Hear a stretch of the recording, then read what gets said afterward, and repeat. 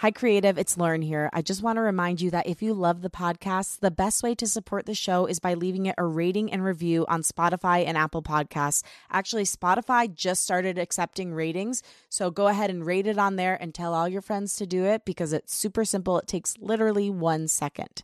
I mean, maybe 4 seconds, but it's really quick. And another great way to support the show is by sharing it with a friend or posting about it on social media. If you do post it on social media, tag me at Lauren LaGrasso and at Unleash Your Inner Creative, and I will repost to share my gratitude.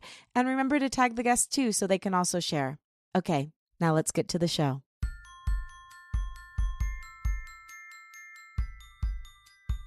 What does the idea of God mean to you?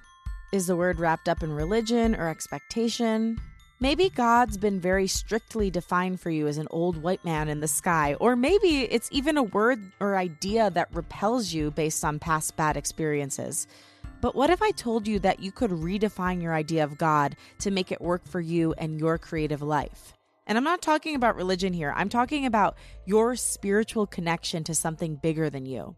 Whether you call it God, the universe, karma, or even being in a flow state, there's a divinity in creativity that we've all been connected to before. It's that feeling you get when creativity flows through you, not from you. Today's guest is going to talk to you about how you can start to talk to a higher power, develop a relationship with it, and even ask it for guidance. Welcome to Unleash Your Inner Creative with Lauren LaGrasso. I'm Lauren LaGrasso. I'm an award-winning podcast host and producer, singer-songwriter, public speaker, actor, and creative coach. And this show is meant to give you tools to claim the word creative, take fear out of the driver's seat, and love yourself enough to pursue whatever it is that's on your heart. On the show, we explore the creative process and journey, mental health, self-development, spirituality, and everything it means to be a human and how to become more human. Today's guest is Julia Cameron, and I am so grateful to have the godmother of creativity and one of my personal heroes back on the show for a second time. If you haven't listened to her first episode with me, it is a must, and it's actually one of the most downloaded episodes in Unleash history, so definitely check it out. If you didn't already know, Julia is an artist, poet, playwright, novelist, filmmaker, journalist, music composer, and teacher.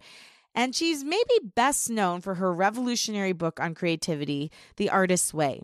The Artist's Way has sold millions of copies, has been translated into 40 different languages, and gave her the title Queen of Change for starting a movement that brought creativity into the mainstream conversation. Since The Artist's Way, she's gone on to write over 40 books, both fiction and nonfiction.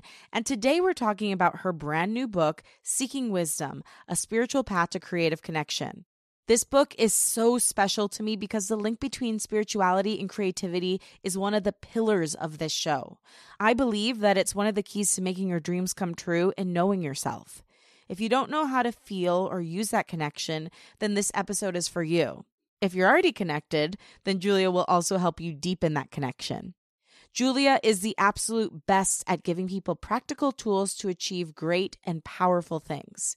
You'll hear us mention the morning pages, which is a staple from her book, The Artist's Way. It's where you do 3 pages of longhand stream of consciousness writing first thing in the morning, and doing it changed my life. The song started flowing out of me like a river, honey. If you've ever had writer's block, this tool, and all of her tools really, are a game changer. Today, she's bringing a whole new set of tools from her brand new book to the show, and I'm so excited to share them with you. I hope this episode reinvigorates your creative journey like it did mine. Now here she is, the great Julia Cameron.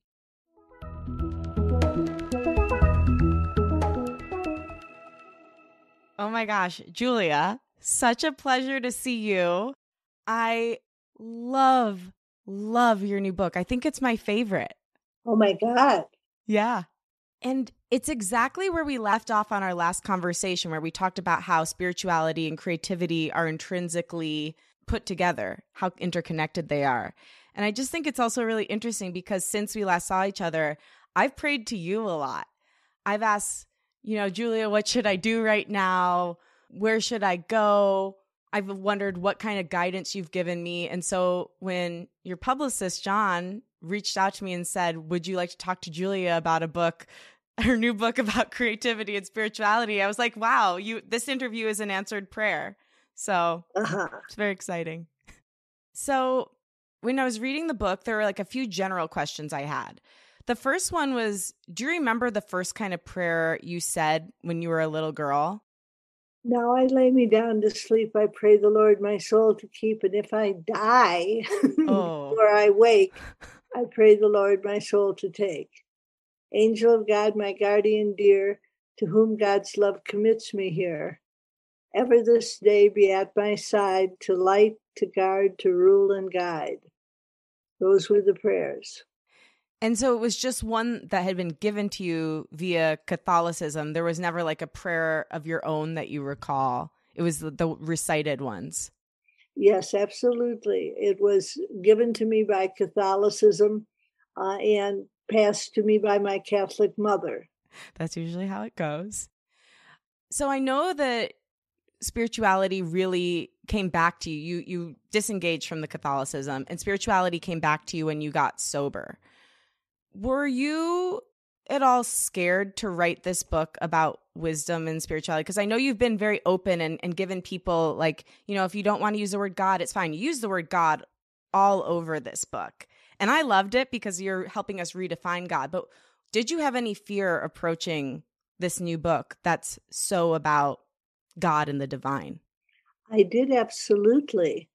I found myself thinking, well, I want to write about prayer, but I don't want to seem holier than thou. Uh, and I don't want to seem too woo woo. And I found myself saying, maybe you better just tell your story. And if you tell your story, people will understand where you're coming from. So I told my sobriety story, which was the root of my new prayer life. And you were so vulnerable about your sobriety in this book. Like I had never read in such detail about it. I don't know if you've written about it in that detail before. It was really beautiful, and I was honored to read it. There was a wondering I had because you mentioned the dates of your sobriety in this. I know you put out books every January. Is that because it's the anniversary of your sobriety, or is it just a coincidence? I want to say it's a coincidence, but it's a coincidence that has a purpose. Yeah. Yeah, it felt very guided, as you say, throughout the book. So when you were going to do this, how did you push past the fear? How did you, I mean, I know it's the pages, but how did that, like, how long was that process of getting to a place where you felt like, okay, I know I have to do this. I commit, pen to paper? Well, I started out by saying, I'm afraid to do this. Mm. And then I said, even though I'm afraid to do this, I feel called to do this. And I used guidance saying, what should I write about? And the answer came back, prayer. And I thought, well, that's a little bit daunting. And I found myself saying, if I have to write about prayer, could you please give me a proper tone? Mm. So I was asking for help all the way along the line. And so I love the way you started out, which was with the God concept. And many of us have this version of God. I grew up Catholic too. So, I had this version of God up until a certain age where it's like this old white man in the sky who's like striking down lightning and very judgmental and wants to condemn you. And so you propose, okay, if that's been your concept of God and that's what you don't align with, doesn't have to continue to be your concept of God. The radical thought. Yeah. Well, I wanted to ask you about this because sometimes, okay, I believe God is love and I believe God is everywhere and God is in you and God is in all of nature. But sometimes there's a little Catholic part of me, Julia, that sneaks up and is like, but what if God is still the old man? And what if he's going to strike you down for believing God is love? How does that hit you? Well, I think this is where prayer comes in. Yeah. I think this is where you say, dear God, please give me a proper concept. And please help my fear. I'm afraid of you, God. And when I wrote, I'm afraid of you, God, I heard back, there's no need for fear. There's no cause for anxiety.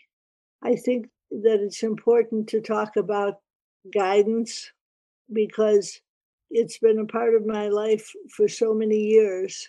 And I say, what can I hear about X?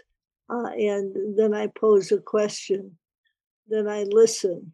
And I think in the listening, I find answers. And I'm not sure if I'm answering your question. I think you are, because you said, when I feel scared that maybe God is an old man in the sky that is very judgmental and wants to strike lightning at me, to drop into prayer with the authentic God I feel and then just get curious. That's what I heard. I think that's absolutely right. I think your phrase, just get curious, is part of what I'm trying to teach in the book. I'm saying, try to pray in your own words if you can. So people will find themselves being candid. Mm. I found myself praying, Dear God, I'm miserable. Yeah, that was one of my favorite things in the book. I guess I never considered to pray to improve my mood. And I love that you were constantly praying in the book, oh God, please help me improve my mood. I'm in a gloomy mood today, or I'm frustrated today. How did you start praying to improve your mood? And how does it work? Well, it works very well. And how did I start praying to improve my mood?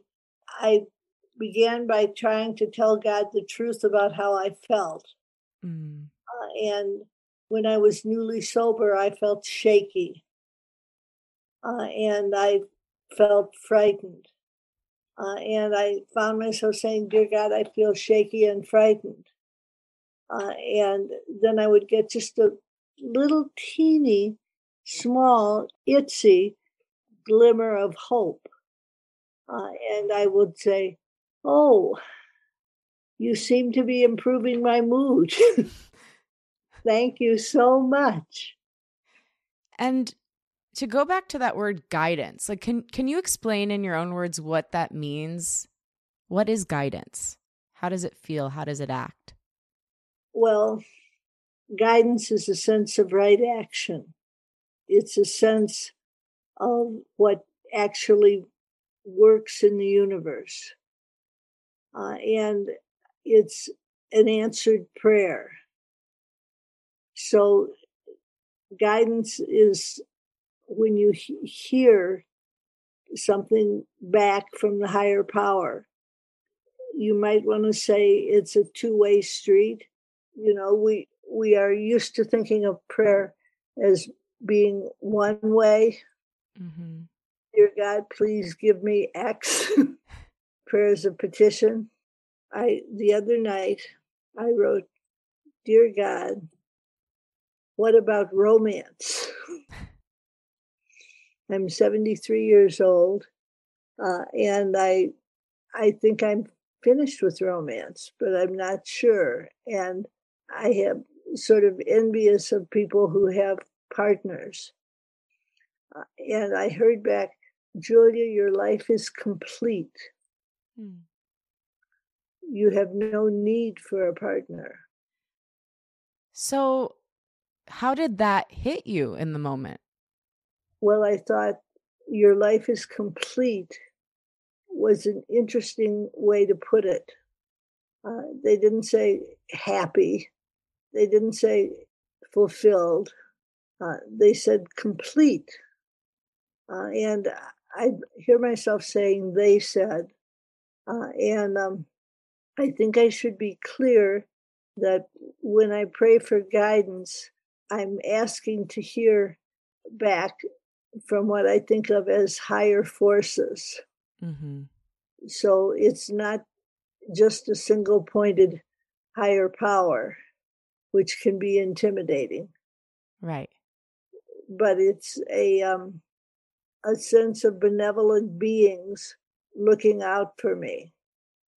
I have a prayer that I was recently given by a man who is a Lakota elder. And he was given it by a woman 35 years ago. And it goes, The light of God surrounds me. The love of God enfolds me. The power of God protects me. The presence of God watches over me. Wherever I am, God is. So I found that prayer very powerful. It is. It actually gives me a feeling of warmth through my body and feels like I'm like in this little light cocoon.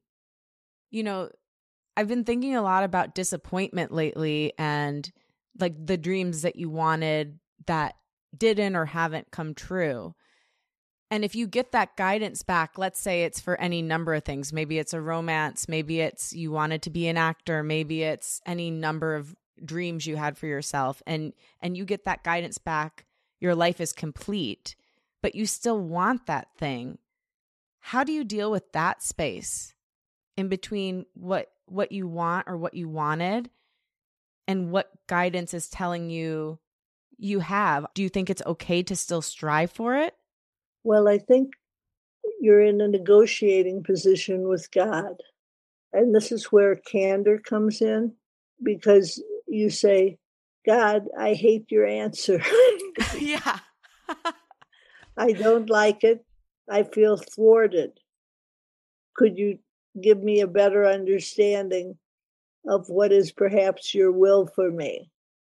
And I think it comes down to not wanting to believe that our will and God's will are at opposite ends of the table. In other words, I think we need to start to believe that maybe our dreams do come from God and that God has the power to accomplish them. So I think when we're disappointed, we need to deepen our prayer, and we need to be able to say candidly, I am really angry with you. Yeah. Yeah. And I think that prayer for understanding it's really key. I remember, okay, so I'll tell you one of my prayers, my lifelong prayers. In high school, I fell in love with my best friend, Johnny. And I mean, I thought we were perfect for each other. I couldn't understand why it wasn't working out and why he didn't love me back. And I remember I prayed like every day. Actually, I did a novena, which you'll appreciate. But I prayed every day for a year. I said, God, like, please allow Johnny and I to be friends someday. Allow me to understand why this happened, like why I had unrequited love, and like allow us both to find love in our own lives. And 2 years later, Johnny came out as gay. So I had understanding that kind of like washed away any of like the hard feelings that were between us, and we became real friends. And then just this year, I'm now 32, that I fell in love with him when I was 16. He introduced me to this guy, Tim, who I'm dating, who I'm madly in love with. So it's like I got a full understanding there, and that prayer was completely answered, but it took 16 years for it to come full circle. And if you told me that when I was 16, I would have been like, go to hell. Like I never would have had the patience to think that I could wait 16 years to have that loop complete. But sometimes I think, yeah, it's like you talk a lot about patience in the book, and that resonated so much with me. But all that's to say, like, I think praying for understanding and praying for patience can yield real beauty. Yes, I think that's true. And I want to say 16 years is nothing. You're right. I know. I had a marriage that ended 45 years ago. And I kept thinking, but I still love him. Shouldn't I be over him? Aren't I being too codependent? Couldn't I have an answer?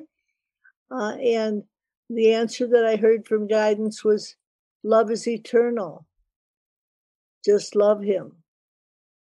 So I'm here to report 45 years later, love is eternal, and I do still love him. Yeah. And you know, I remember when you said that, you've written it in books before, but I remember you said it in one of the interviews I produced last year. And that really stuck with me over this past year, because there were so many times when I was either feeling something unpleasant over the past year or going through something painful or even in a depression. And I would remember what you said. And instead of being like, why do I feel this way and beating myself up for it, I let myself feel it. And I wonder for you, like, what has been the power of, instead of fighting whatever you're feeling, just stepping into it? Well, I think we have another prayer, which I realize we're talking a lot about prayers in this show, but I'm going to share another prayer, which is God grant me the serenity to accept the things I cannot change, the courage to change the things I can, and the wisdom to know the difference.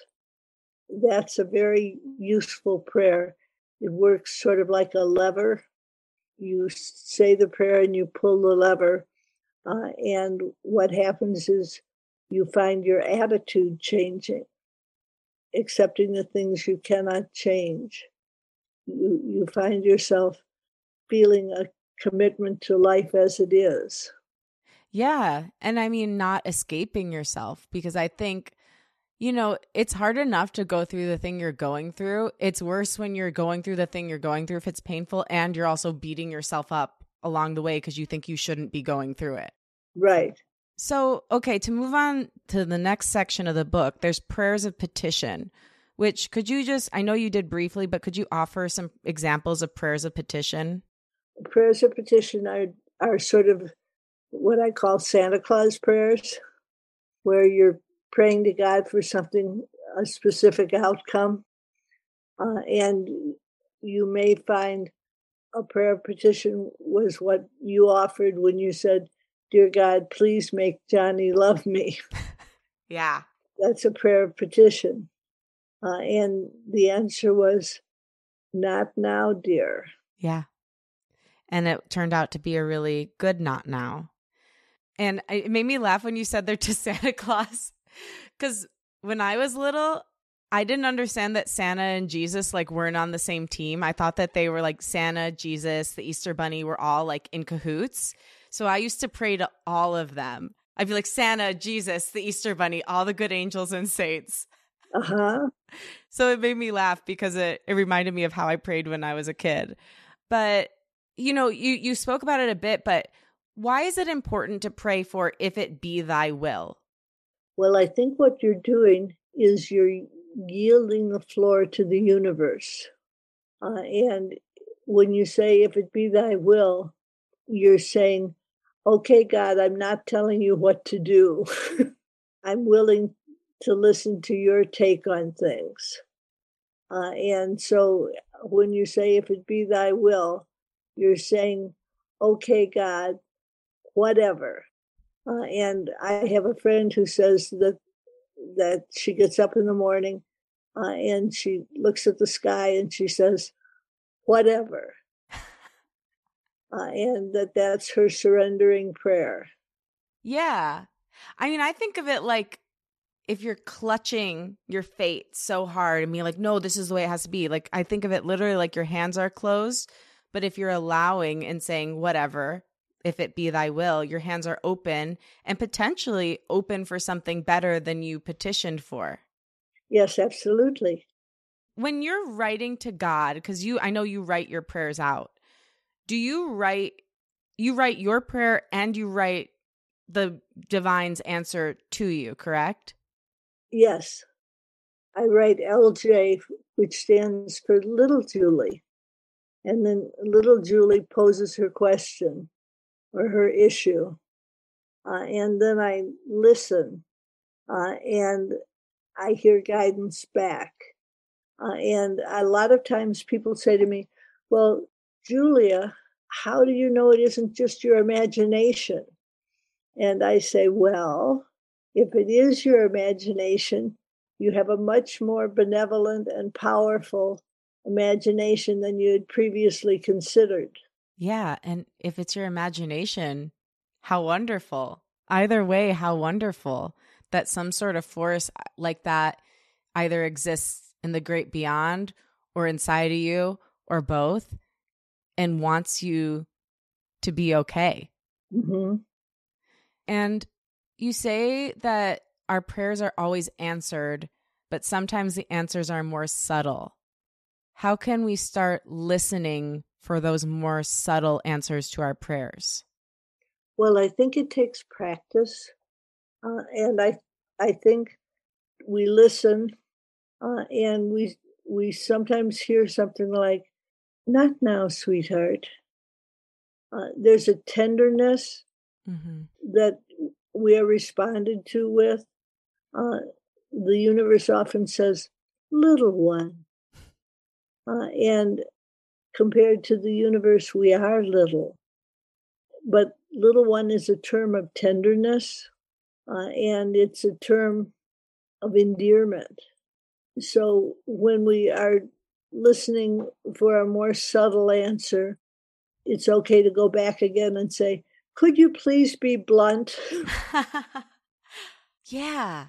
I ask her that sometimes, Julia. I'll say, God, I can't handle any subtlety. I need you to drop it in front of my face. Please just drop the answer right in front of my face. And you know what?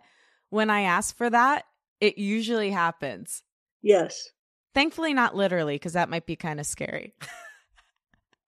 But I get some sort of really apparent, aggressive answer to my question. And then when we can handle the subtlety, we can, allow the subtlety. You also talk a lot about fear in the book. And like, I know there are a lot of scenes in the book where you shared your life in Santa Fe and when it was snowy and you would be scared and pray for protection. And when that's happening, are you writing that out too? Are you speaking out loud to God? Like, how does that sort of communication happen? And what does it feel like in your body when you're praying for protection or to have your fear alleviated? Well, I do write it out You do. and I do listen. And I find that the answers that come back to me are soothing. And I think when I say, "Dear God, I'm scared," that opens the door for the universe to address me tenderly. That's such a great message for us. And I mean, you could say we're always communicating with God, but like, and just even in communicating with you, it's like when we admit our vulnerability, when we admit we're scared or we don't know, people automatically want to reach out a hand to help us. It's a good lesson that your relationship with God is mirrored in your relationship with others. Hmm. You also talk about getting from depression to hope with gratitude. How can we release sadness through gratitude? Well, I think it's a little bit tricky Okay. because your question is, how can we release sadness? Mm-hmm. And the answer is to start listing things for which we have gratitude. A lot of times people take to the page, and they say, "I'm grateful for my health, for my home. I'm grateful for my arms, my legs, my hair, my smile, my eyes. I've learned to like my nose." And when you start out, you may have a list that's very small. And as the list expands, we release the mood. So I know a lot of people who lost their faith in God when something terrible happened to them. It's like they're angry at God because someone they love died, or maybe they got sick, or, their dream hasn't panned out the way they want it to. For someone who's angry at God or what their idea of God is and needs to repair, where can they start? With candor, with saying, "This is how I actually feel. I have a grudge against you, God. I've never been able to forgive you for that divorce. I've never been able to forgive you for my friend dying. And I need to have a sense of a higher wisdom. I need you to speak to me in terms I can understand about the events of my life." Just keep doing that until something clicks. I mean, like how they just keep talking, right? That's all it is talking to God. I think it's like, it's such a simple concept that it seems complicated. Well, when I first wrote the book, my working title for the book was Talking to God. Hmm. So you're right on the money. And why did you decide to change it? I didn't want the book to be threatening. And I thought that if it was called Talking to God, people would say, I don't know how to do that. And when I changed it to Seeking Wisdom, I felt like it was a title that invited curiosity. What do you mean by seeking wisdom? And then the answer is, oh, you mean talking to God. Yeah. And the title does have such an openness to it. It does make you want to lean in. I see what you mean. Did you battle throughout with, because I know you've talked about the woo-woo before, and even I remember you saying once, like, I don't like the word channeling, because it is something that does like kind of turn people off sometimes. Did you battle with that throughout the writing of this? Did you go back and forth, or was it once you decided you were good? Again, it came back to guidance, where I would say, I'm afraid of sounding too woo-woo. And then I had a girlfriend who is a Jungian analyst, a woman named Bernice Hill. And I told Bernice, I'm afraid of sounding woo-woo. and Bernice said, Julia, woo-woo is where it's at. Can I tell you? Yes. The world is all about woo right now. So the next prayer you bring up in the book is prayers of praise. I was a little unclear on this. So how is a prayer of praise different from a prayer of gratitude? How do they differ? Well, I think it's a question of scope. I think when we say prayers of gratitude, we're being very personal. We're saying, I am grateful for my beautiful blue polka dotted top. Thank you. And when we have a prayer of praise, it's like we're saying, oh, wow, God. So it's a question of scope and a question of when we say prayers of praise, we are saying, I love you, God. Mm-hmm. When we say prayers of gratitude, we're saying, I'm grateful to you, God. Okay, that clarifies it. So there's another quote in this book. It says, prayer isn't just asking, it's demonstrating love, kindness, and tolerance. Oh, your friend Sterling said this in the book. Yes. So there's another part in here where you're like, you're asking, how do I serve? How do I serve? How do I serve? Why is that an important question to ask when in communication with God? Well, I think how do I serve is a way of saying, how can I fulfill your will for me? And I have a prayer that I say, my Creator, I'm willing now that you should have all of me, good and bad. Please remove from me now whatever obstacles stand in the way of my usefulness. Take away my difficulties that I may bear witness to those I would help. I think that we have a role model in God. Yeah, I definitely agree with that. I mean, there were so many beautiful, I mean, the book, get it for all the reasons. It's, like I said, I think it's my favorite. But you remind us like the diversity of God's creation. There's so many plants, flowers, snowflakes, people. If God could create infinite beauty, what makes you think that you couldn't do the same? And like just remembering that all of life is creativity and all of life is God, so you are too. It really incited and reminded me of how much innate birthright all of us have to creativity.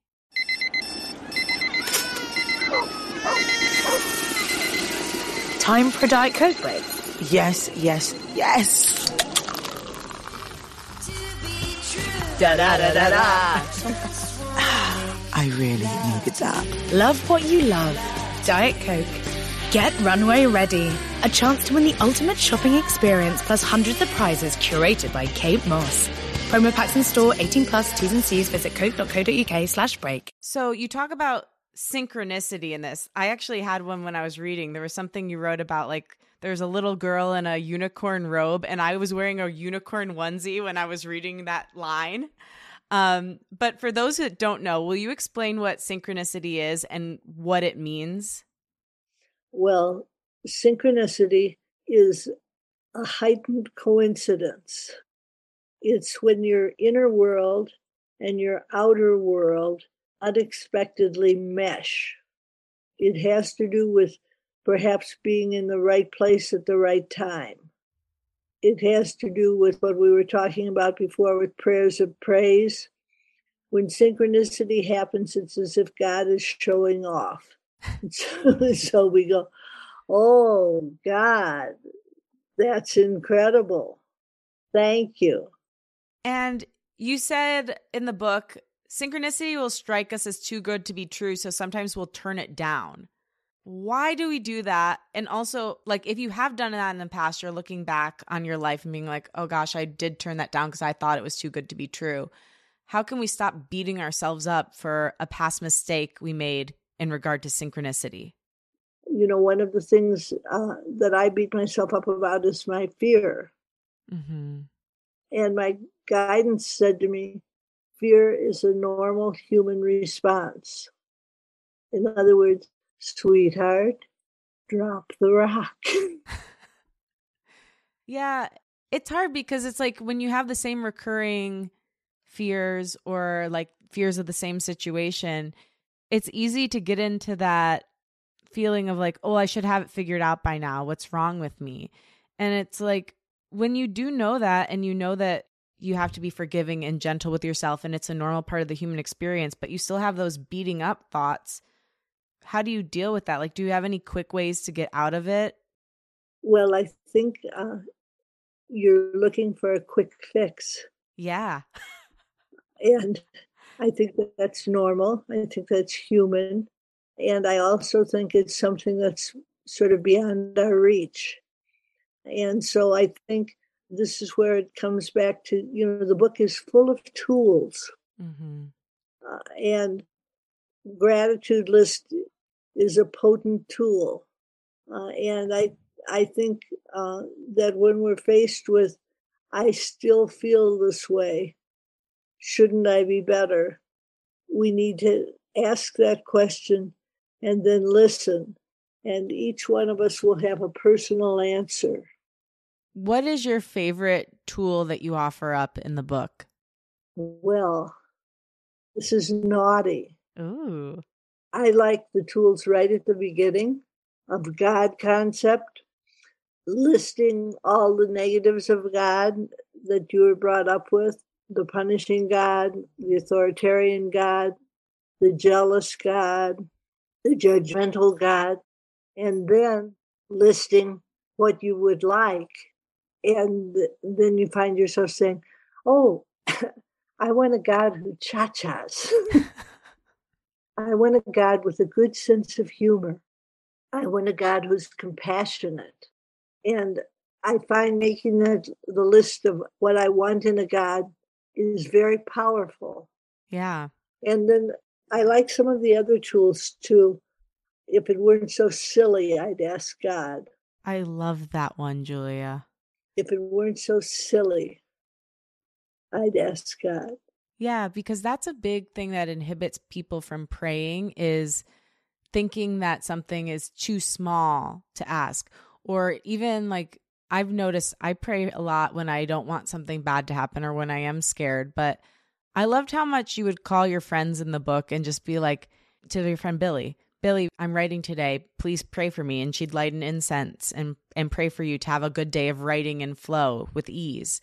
And it actually inspired me right before this call to text one of my best friends and say, hey, like, if you ever want me to pray for anything for you, I'd love to be your prayer partner. Uh-huh. And I think we forget that we can pray good prayers or easy prayers or even silly prayers. So those are my favorite tools. You say at the core of impatience is fear. Do you have an example of this in your own life and how you've worked through it with your guidance? I wrote a play and I didn't know the shape of the play. So every day I was writing blind. writing each day's scene and not knowing what would come next. And I was frightened because I like to know a little bit more of the story than that.